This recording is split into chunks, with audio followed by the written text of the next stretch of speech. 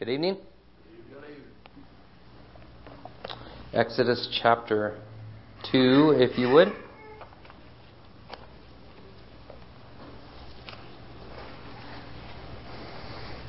I want to start out by saying thank you because I'm afraid if I don't do it publicly then I'll miss somebody. I know some of you ran my family back and forth to the airport and all of that. And I hugely appreciate that. I kind of felt actually bad about as much as you guys did for our families. So thank you to every one of you that either fed or fellowshipped or gave my family a place to sleep or took them to an airport or picked them up or whatever else. I hugely appreciate that. So from the bottom of my heart, thank you very much.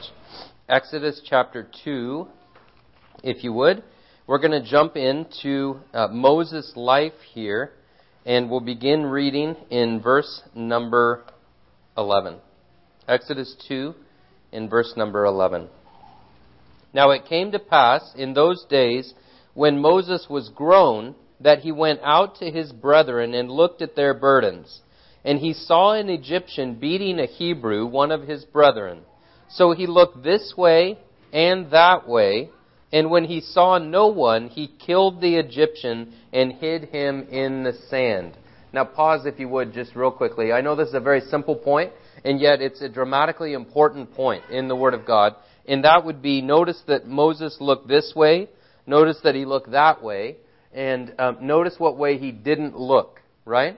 He never looked up. He never prayed about it, right? In his youthful zeal, I think we can say this confidently, in his youthful zeal, he runs ahead of the Lord's timing. Notice that his heart was right. I'm trying to highlight these things because you'll see these things over and over amongst the people of God. You'll see a young man, I'll speak from my own life and experience, whose heart is right? And the next 20 years will show that his heart is right. And yet he's just urging, right? Longing, as my dad would say, chomping at the bit to run ahead of the Lord's timing. And so that's what you see here. He looks this way, he looks that way. You think of Joshua and the Gibeonites, right? The scripture specifically records there that he did not pray, right? Well, here it's kind of an argument by absence, but it does clearly show that he looks this way, that way. He does not look up, he does not pray. He kills the Egyptian in his youthful zeal, verse number 13. And when he went out the second day, behold, 2 Hebrew men were fighting. And he said to the one who did the wrong, "Why are you striking your companion?" Then he said, "Who made you a prince and a judge over us? Do you intend to kill me as you killed the Egyptian?" So Moses feared and said, "Surely this thing is known." When Pharaoh heard of this matter, he sought to kill Moses. But Moses fled from the face of Pharaoh and dwelt in the land of Midian, and he sat down by a well. Father, we just want to pause again and ask you for your help and blessing tonight. Lord, I thank you for those that both can be here tonight. I'm sure there's those that would like to be here that are not able. I thank you especially for those that want to be here tonight. They make a choice to sacrifice a Friday night and to come and to listen to God's Word. Father, I just pray in the name of Jesus Christ our Lord tonight that you would bless each one of them that are here. You know the needs that are in this room. You are such an incredibly good-hearted God. We do not have to try to twist your arm to be willing to pour blessing out on your people tonight. Father, whatever kind of blessing is needed, that's what we ask for. Please take your word and apply it to every heart, and please glorify your Son and show us the way forward, whatever that is, Lord God. We are just thrilled to know a God like you. And so we pray that you would please use this time. In the name of Jesus Christ our Lord we ask. Amen. If you want to jot down a title, this could be titled Lessons of the Desert. And that's just where we've gotten in our reading, right? So Moses is raised with all the privileges in the world. He sides with the Hebrews instead of the Egyptians. He kills the Egyptian in his youthful zeal. Pharaoh wants to kill him. You might file that away in the back of your mind. Someone else wants to kill Moses in just a little later as we keep going through Moses' life, right? So Pharaoh wants to kill Moses. And then Moses flees for his life. And that's where we pick this up. He is now in the desert, sat down by a well.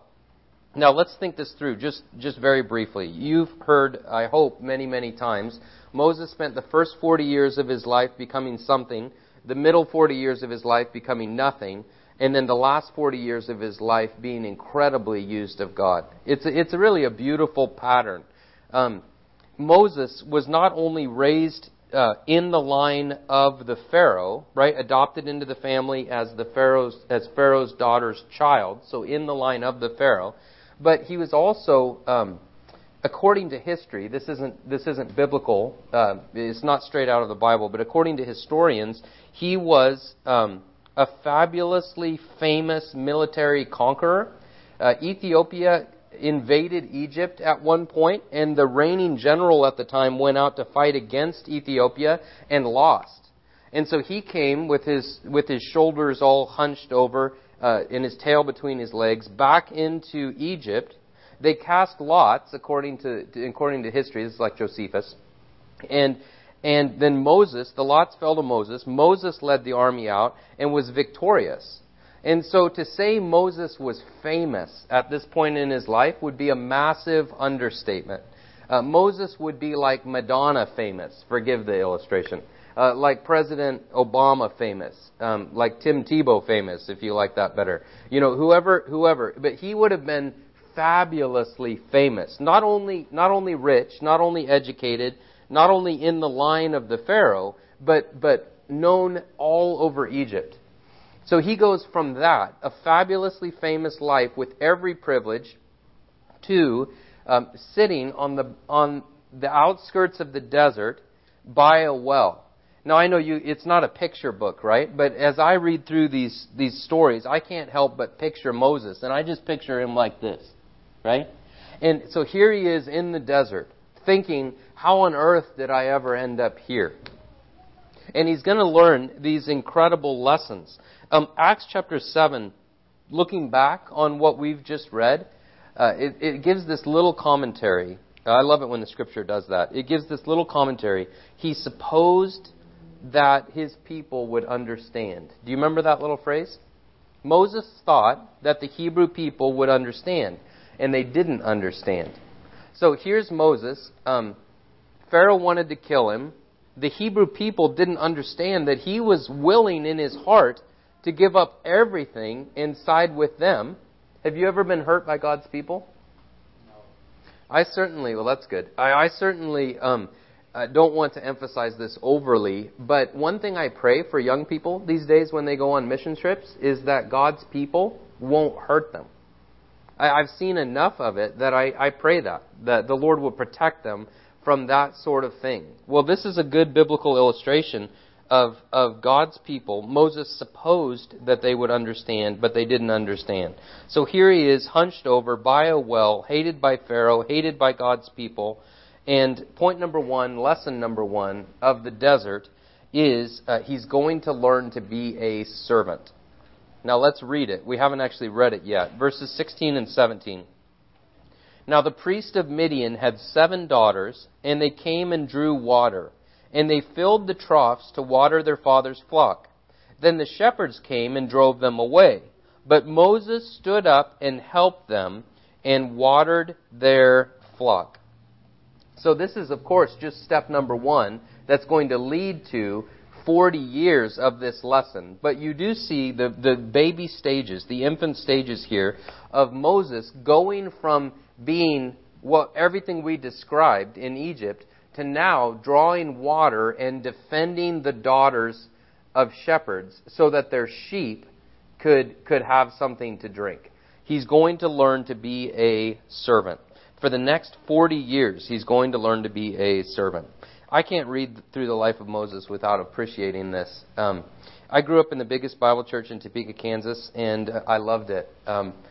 I thought it was like heaven on earth. I mean, I just loved it. I fell in love with serving the Lord when I was 15 years old, and I set my mind to serve the Lord with the rest of my life. And my only framework for thinking at that point was you go to Bible college, you go to seminary. I kind of had in my head maybe being a professor, but really I just wanted to be a pastor, not a family pastor, not a youth pastor. I was just going to go for being one of those preaching pastors. And so that's what was in my head.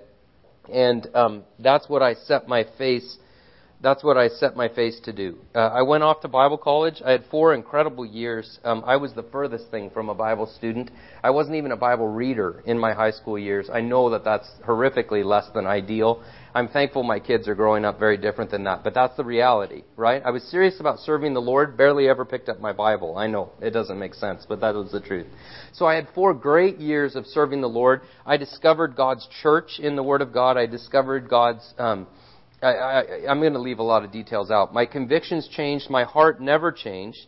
I came out of Bible college, same heart that I had had since I was 15 years old, but now my direction was drastically different. So I went home with my wife. Pretty soon I had my wife and a little bitty baby and a little sign that said, "We'll work for food." And I looked for anything in Topeka, Kansas that I could find to provide for my family. I had spent my whole life saying, I don't ever want to be in sales. My father was a salesman. My oldest brother was a salesman. They sold everything you can imagine. Knives and vacuum cleaners and insurance and long distance. And I could keep going. Amway. I mean, they sold everything you could imagine. And I said, all my life, I do not want to be a salesman. So here I am wanting to serve the Lord. That was my heart. Out of Bible college, decided not to go to seminary. Came into fellowship in the 15-person assembly in Topeka, Kansas. The only thing... I'm sure I've told you this part of this story at least before. The only thing I could find was sales. For 5 weeks, I was a failed cemetery plot salesman. I did my best to sell cemetery plots for 5 weeks. I never sold one cemetery plot. I worked hard, by the way. I made twice as many phone calls as every other salesman. I went in early. I worked late. I wanted to provide for my family. I wanted to be strong. I wanted to be a man. It was actually a very difficult time. I stopped doing that. Didn't really have much of a choice. But I stopped doing that. And then before long, I had a different kind of sales. And for my 20s, and this is my whole point, for my 20s, I was in sales. Now, I won't tell you the story tonight, but the Lord actually did an obvious miracle on my first day of this job, this second job that I had for my 20s. And I know that He did that because He was reassuring me that this is where I have you for now. And so when I read Moses' life, that he ran ahead of God's timing, I think, I wanted to do that every month or every week or every couple months. I said to my friends numerous times, I just don't want to spend my life in sales. I want to spend my life doing something I'm passionate about. And they would look at me and say, are you passionate about feeding your family? And I would say, well, I suppose I should be, right? But boy, my dad, he had 3 boys. And he used to say that we were like wild horses, and it was hard to get us to take the bit. That's the way he talked to us. If you've raised boys, you probably understand the illustration. And I would just want to run ahead, and then the Lord would remind me, this is where I put you. And then a month later, I would want so badly to run ahead. And just try to imagine Moses, the man who is now 40 years old. He's my age, basically. I'll be 40 in December. So he's my age. He's grown up with incredible prestige and privilege and fame. And now he's in a desert. He finds himself in a desert. And it's going to take him 40 years of being in a desert to learn to be a servant. It really is an incredible lesson. I know it's not the first time you've heard it, but it is so important to be reminded of this principle. Jesus Christ is the most beautiful servant that the world has ever seen. You read His life, Jesus Christ's life, and you see a man who always looked for the way down. The greatest in the kingdom is the servant of all. And He embodied that so incredibly beautifully. If you want to live a successful life, I hope you do. Of course, God's definition of a successful life. If you want to stand with great joy at the judgment seat of Christ someday, and I hope you do, that's biblical. Boy, you have to follow the example of Christ and the example of how God works in Moses' life. So if you find yourself in the desert today, can I please just encourage you to embrace it? Let the Lord use it in your life. Maybe you're in a desert financially, vocationally. I hope that this isn't true for anybody, but I meet plenty of people that feel like they're in a desert in their assembly. Maybe they're just their place, like they don't quite know where they fit. in the assembly. In your family, sometimes you stand for the right thing and you end up in a desert in your family. So if you find yourself in a desert today, then you're like Moses. And please, just embrace it. Let the Lord use it in your life. So he's going to learn over the next 40 years to be a servant. Now, let's keep going. Same point, but let's keep going with our story. Verse 18. When they came to rule their father, he said, "How is it that you have come so soon today?" And they said, "An Egyptian delivered us from the hand of the shepherds, and he also drew enough water for us and watered the flock." So he said to his daughters, "And where is he? Why is it that you have left the man? Call him that he may eat bread." Then Moses was content to live with the man, and he gave Zipporah his daughter to Moses. She bore him a son, and he called his name Gershom. For he said, "I have been a stranger in a foreign land." So, long story short now, the famous man of Egypt is in the desert watering sheep. He marries a shepherd's daughter, marries into the family business. They're having little shepherd babies, right? Have you ever looked at the word Gershom? I hope you have, right? It means foreigner. And so you can just see it. To me, this story oozes... this is not how I expected life to go. How on earth did we ever end up here? I am not suited for this profession. This is not what I was trained to do. Right? He would have been raised, of course, to abhor sheep, shepherds, the whole lifestyle, and yet here he is. I can't read through this story without thinking of Luke 16. He who was faithful in little is faithful in much, right? It shows our heart. Boy, that's a verse the Lord has used in my life for decades. It shows your heart. What are you willing to be faithful to? What are you willing to give up faithfulness for? It shows your heart. So Moses, over 40 years, is going to learn to watch sheep in the desert. And one person very, very aptly noticed that he never really did get out of the desert, did he? He went back to Egypt. He brought a different kind of sheep back out in the desert. And then there he was, the rest of his life. And so the skills that he would use for the rest of his life, the faithfulness that he would need for the rest of his life, that was developed over 40 years in the desert. Schaeffer put it this way: there are no big people and no little people as far as God is concerned. Only consecrated and unconsecrated people. Do you believe that? I hope you do. I think that's incredibly important. I'll read that one more time. There are no big people and no little people as far as God is concerned. Only consecrated and unconsecrated people. I know that there are going to be a number of things that are going to be so shocking at the judgment seat of Christ, or as we walk away from the judgment seat of Christ. The people that walk away with an incredible reward, right? That from a human perspective would have been considered little people. But in God's eyes, they were faithful. They loved Him. They were zealous. They poured out their lives for Him. That's going to be so delightful to see that. And I think we'll probably be shocked the other way too.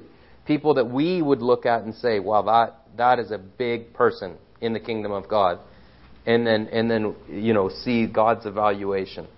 I love it that the Lord, He's looking for faithfulness. So, point of application for point number 1. Are you in the desert?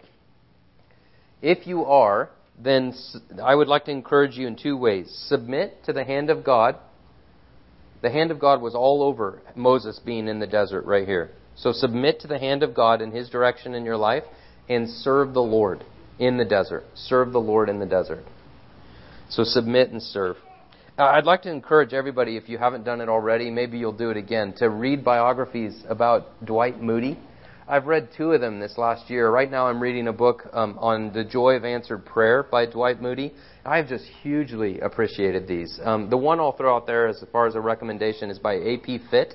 And it is such a joy. You know, Moody was a shoe salesman before he was the Moody that we all love and that we all hear about. In Boston, he became a shoe salesman. And he was as zealous about shoes and as diligent about shoes that eventually he was about souls. But he learned how to meet people, how to reach people. The other salesmen would come to work, and they would sit there and wait for someone to come in in the office, and then they would try to sell him shoes. That's what salesmen do, right? Moody would work and work and work and get everything correct and right, and then he would go out onto the street, literally, and find people and convince them to come in, and then he would sell them shoes. It's the same exact thing he did with his Sunday school program in Chicago all those years later. He just mirrors the life of Moses here. So if you're in a desert, please be encouraged. It's not your vocation that impresses God. It's your character that impresses the Lord. It's not what you do that impresses the Lord, but it's why you do what you do and how you do what you do that impresses the Lord or doesn't impress the Lord. So, point number 1, he learned to be a servant. Anybody and everybody that's going to be greatly used of God has to learn that lesson. If you're anything like me, then you have to be reminded of this Christ-like principle over and over again. Because there's such a tendency in the human heart to look up the ladder and to want to climb the ladder, right? Like corporate America.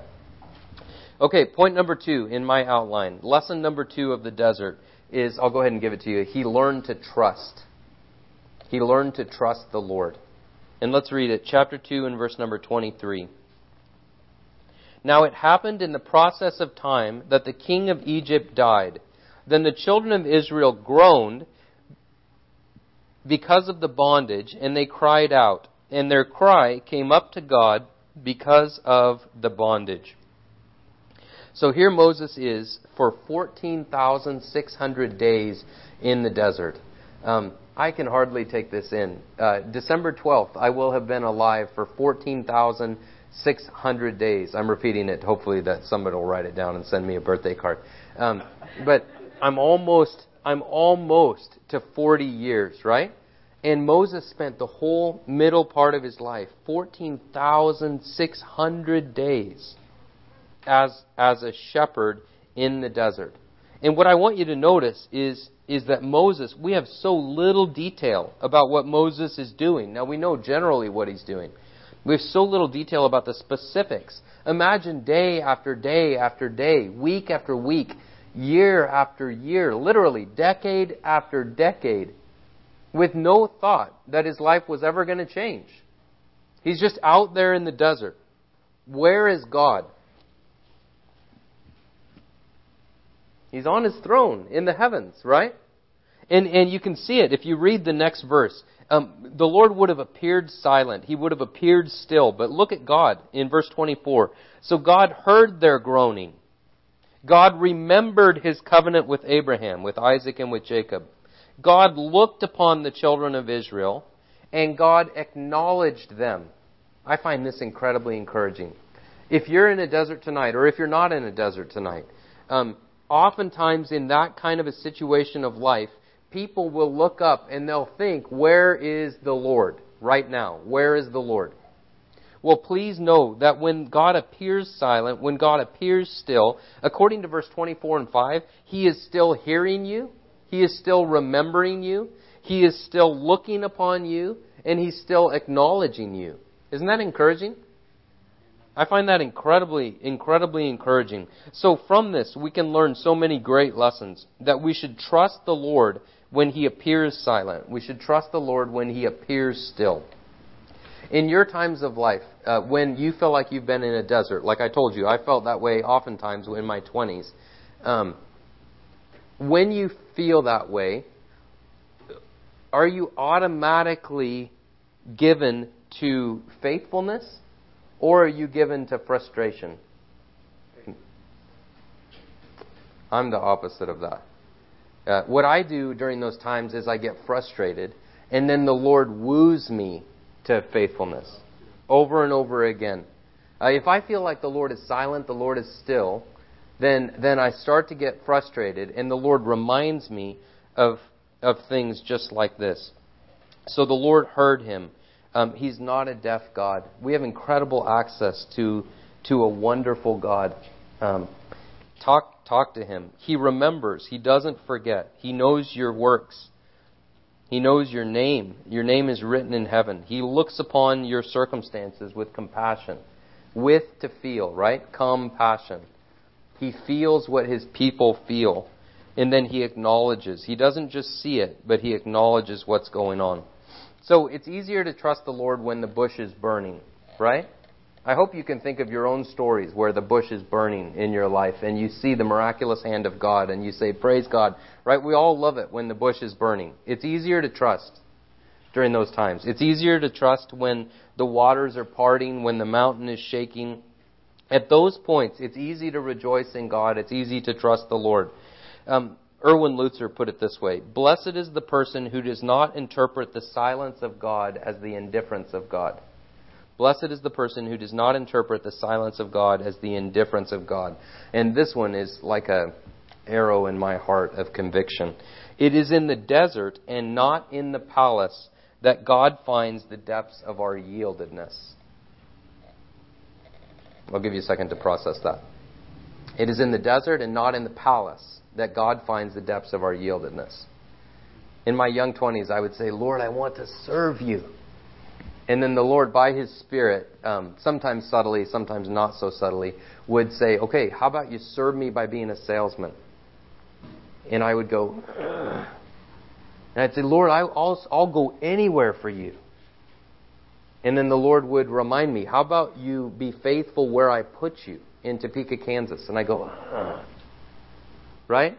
What I was wrestling with was my will versus His will, over and over again through my 20s. My will versus His will. I wanted my life to go a certain way. I had a certain heart. And I'll be open. My life proves that my heart was given me by God. I find that encouraging too. It wasn't like I was completely out of the will of God in my desires. My heart was given me by the living God. But the timing of it, the learning the lessons of the desert, that was all such an essential part of the process. So, point number 2, he learned to trust. Point of application for point number 2 is very simple.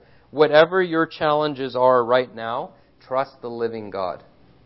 Whatever your challenges are right now. Again, financial, emotional, physical, spiritual, in the local assembly, in your family, whatever it is, whatever your challenges are, Moses' life reeks of this lesson. Trust the living God.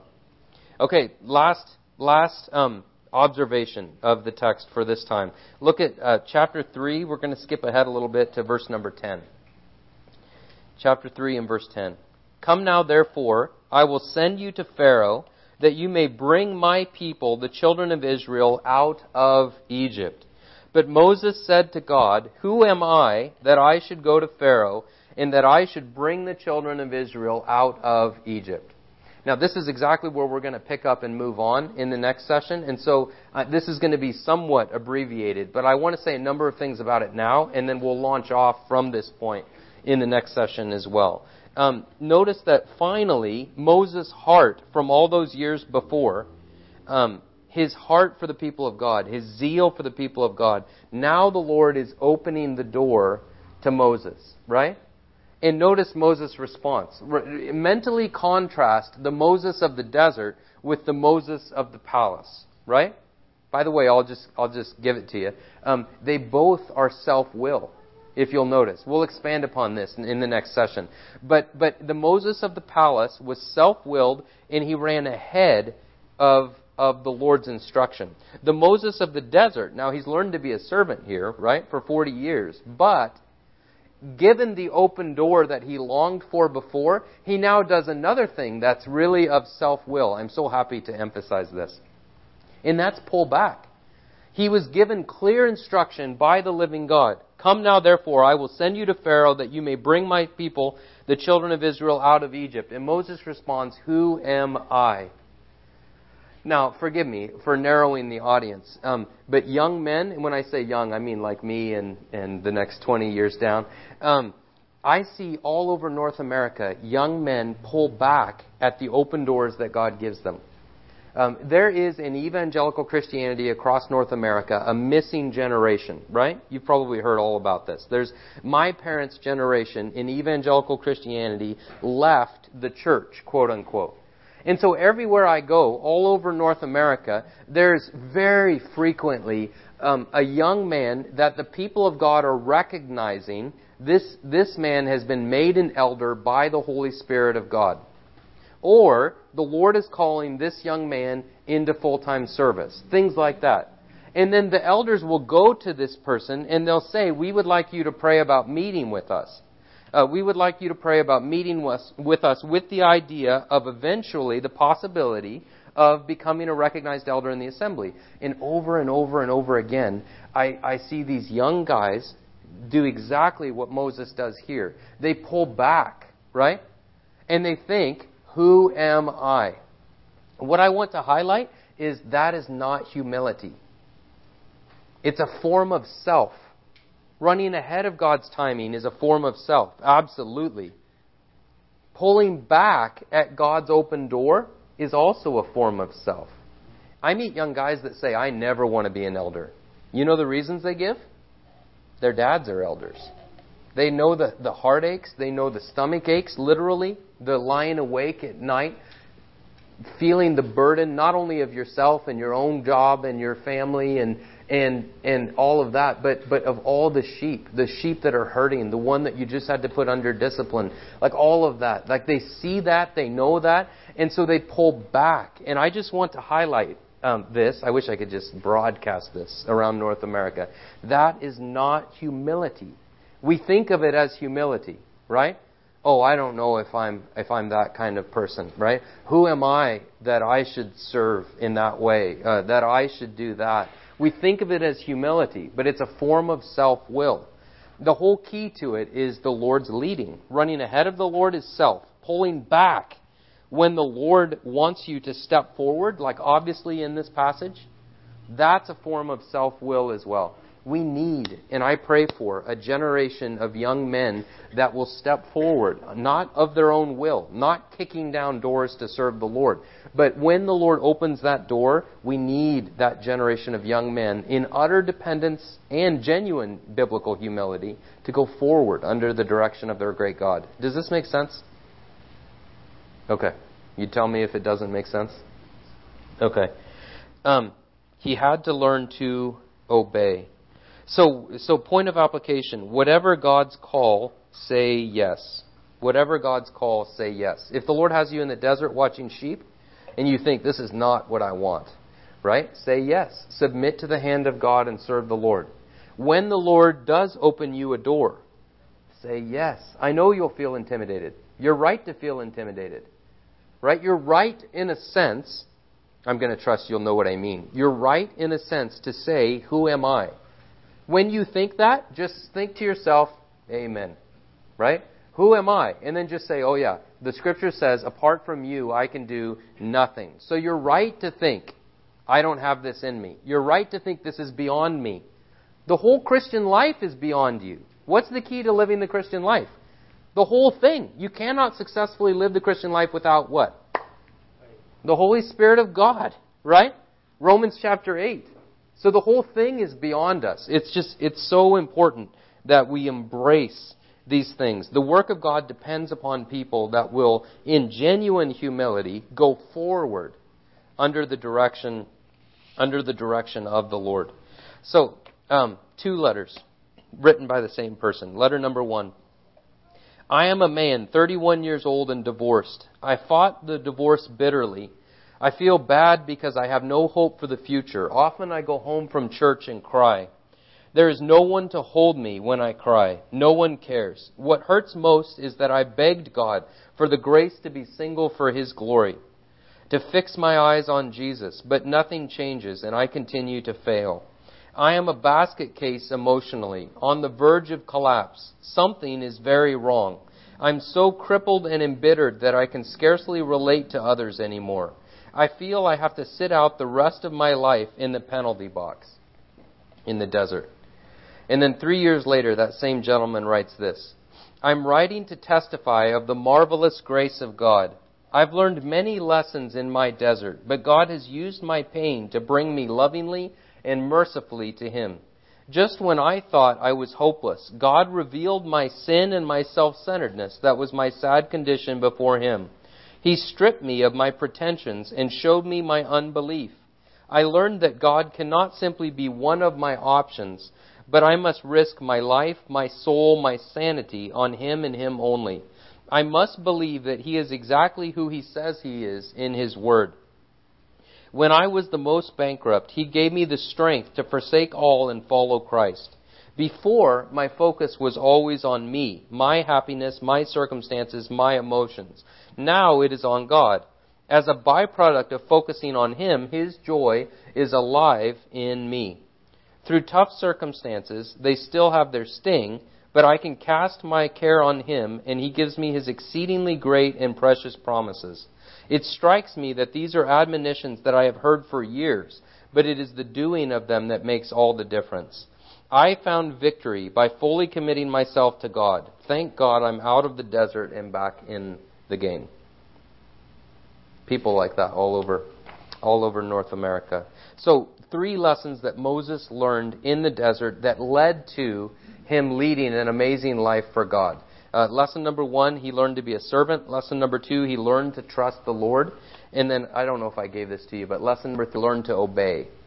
So self-will. We haven't gotten there yet. We'll get there in this next hour, Lord willing. But he learns to obey the Lord in dependence upon Him. So, Father, we just want to commit this first session to You. Lord, I just want to thank You that You're patient and gracious. It is not hard for me to read Moses' life and to see his shortcomings, his failures, his tendencies, and to overwhelmingly see these things in myself. Father, I pray for my brothers and sisters that You would help them to learn to be servants. Father, it is not our human tendency to want to be servants. There would be some in this assembly that would be beautiful examples of servants of the living God. There would be others in this assembly that would have very little desire for service. There would be some in this assembly that are carrying the bulk of the weight of the body, like the feet in my body. There would be others that they don't think of themselves that way. Father, I pray that these things would be made real. Lord, we can so easily from these Bible stories, and we can just think, well, that's admirable, and of course that's right. But we don't always stop to think, what would the living God be asking of me tonight? So I pray for my brothers and sisters and for myself that we would learn to be servants, that we would learn to trust You in the desert, that we would learn to grow in the desert, that we would submit to You and serve You in the desert. And then finally, Father, whatever You ask of my brothers and sisters in this room, I pray that they would obey You. Lord, I don't want to overstate it, but I really think every one of our tendencies, given an open door that we think is bigger than us, would be to say, who am I that I should go and do that? And to pull back at the service that You have for us.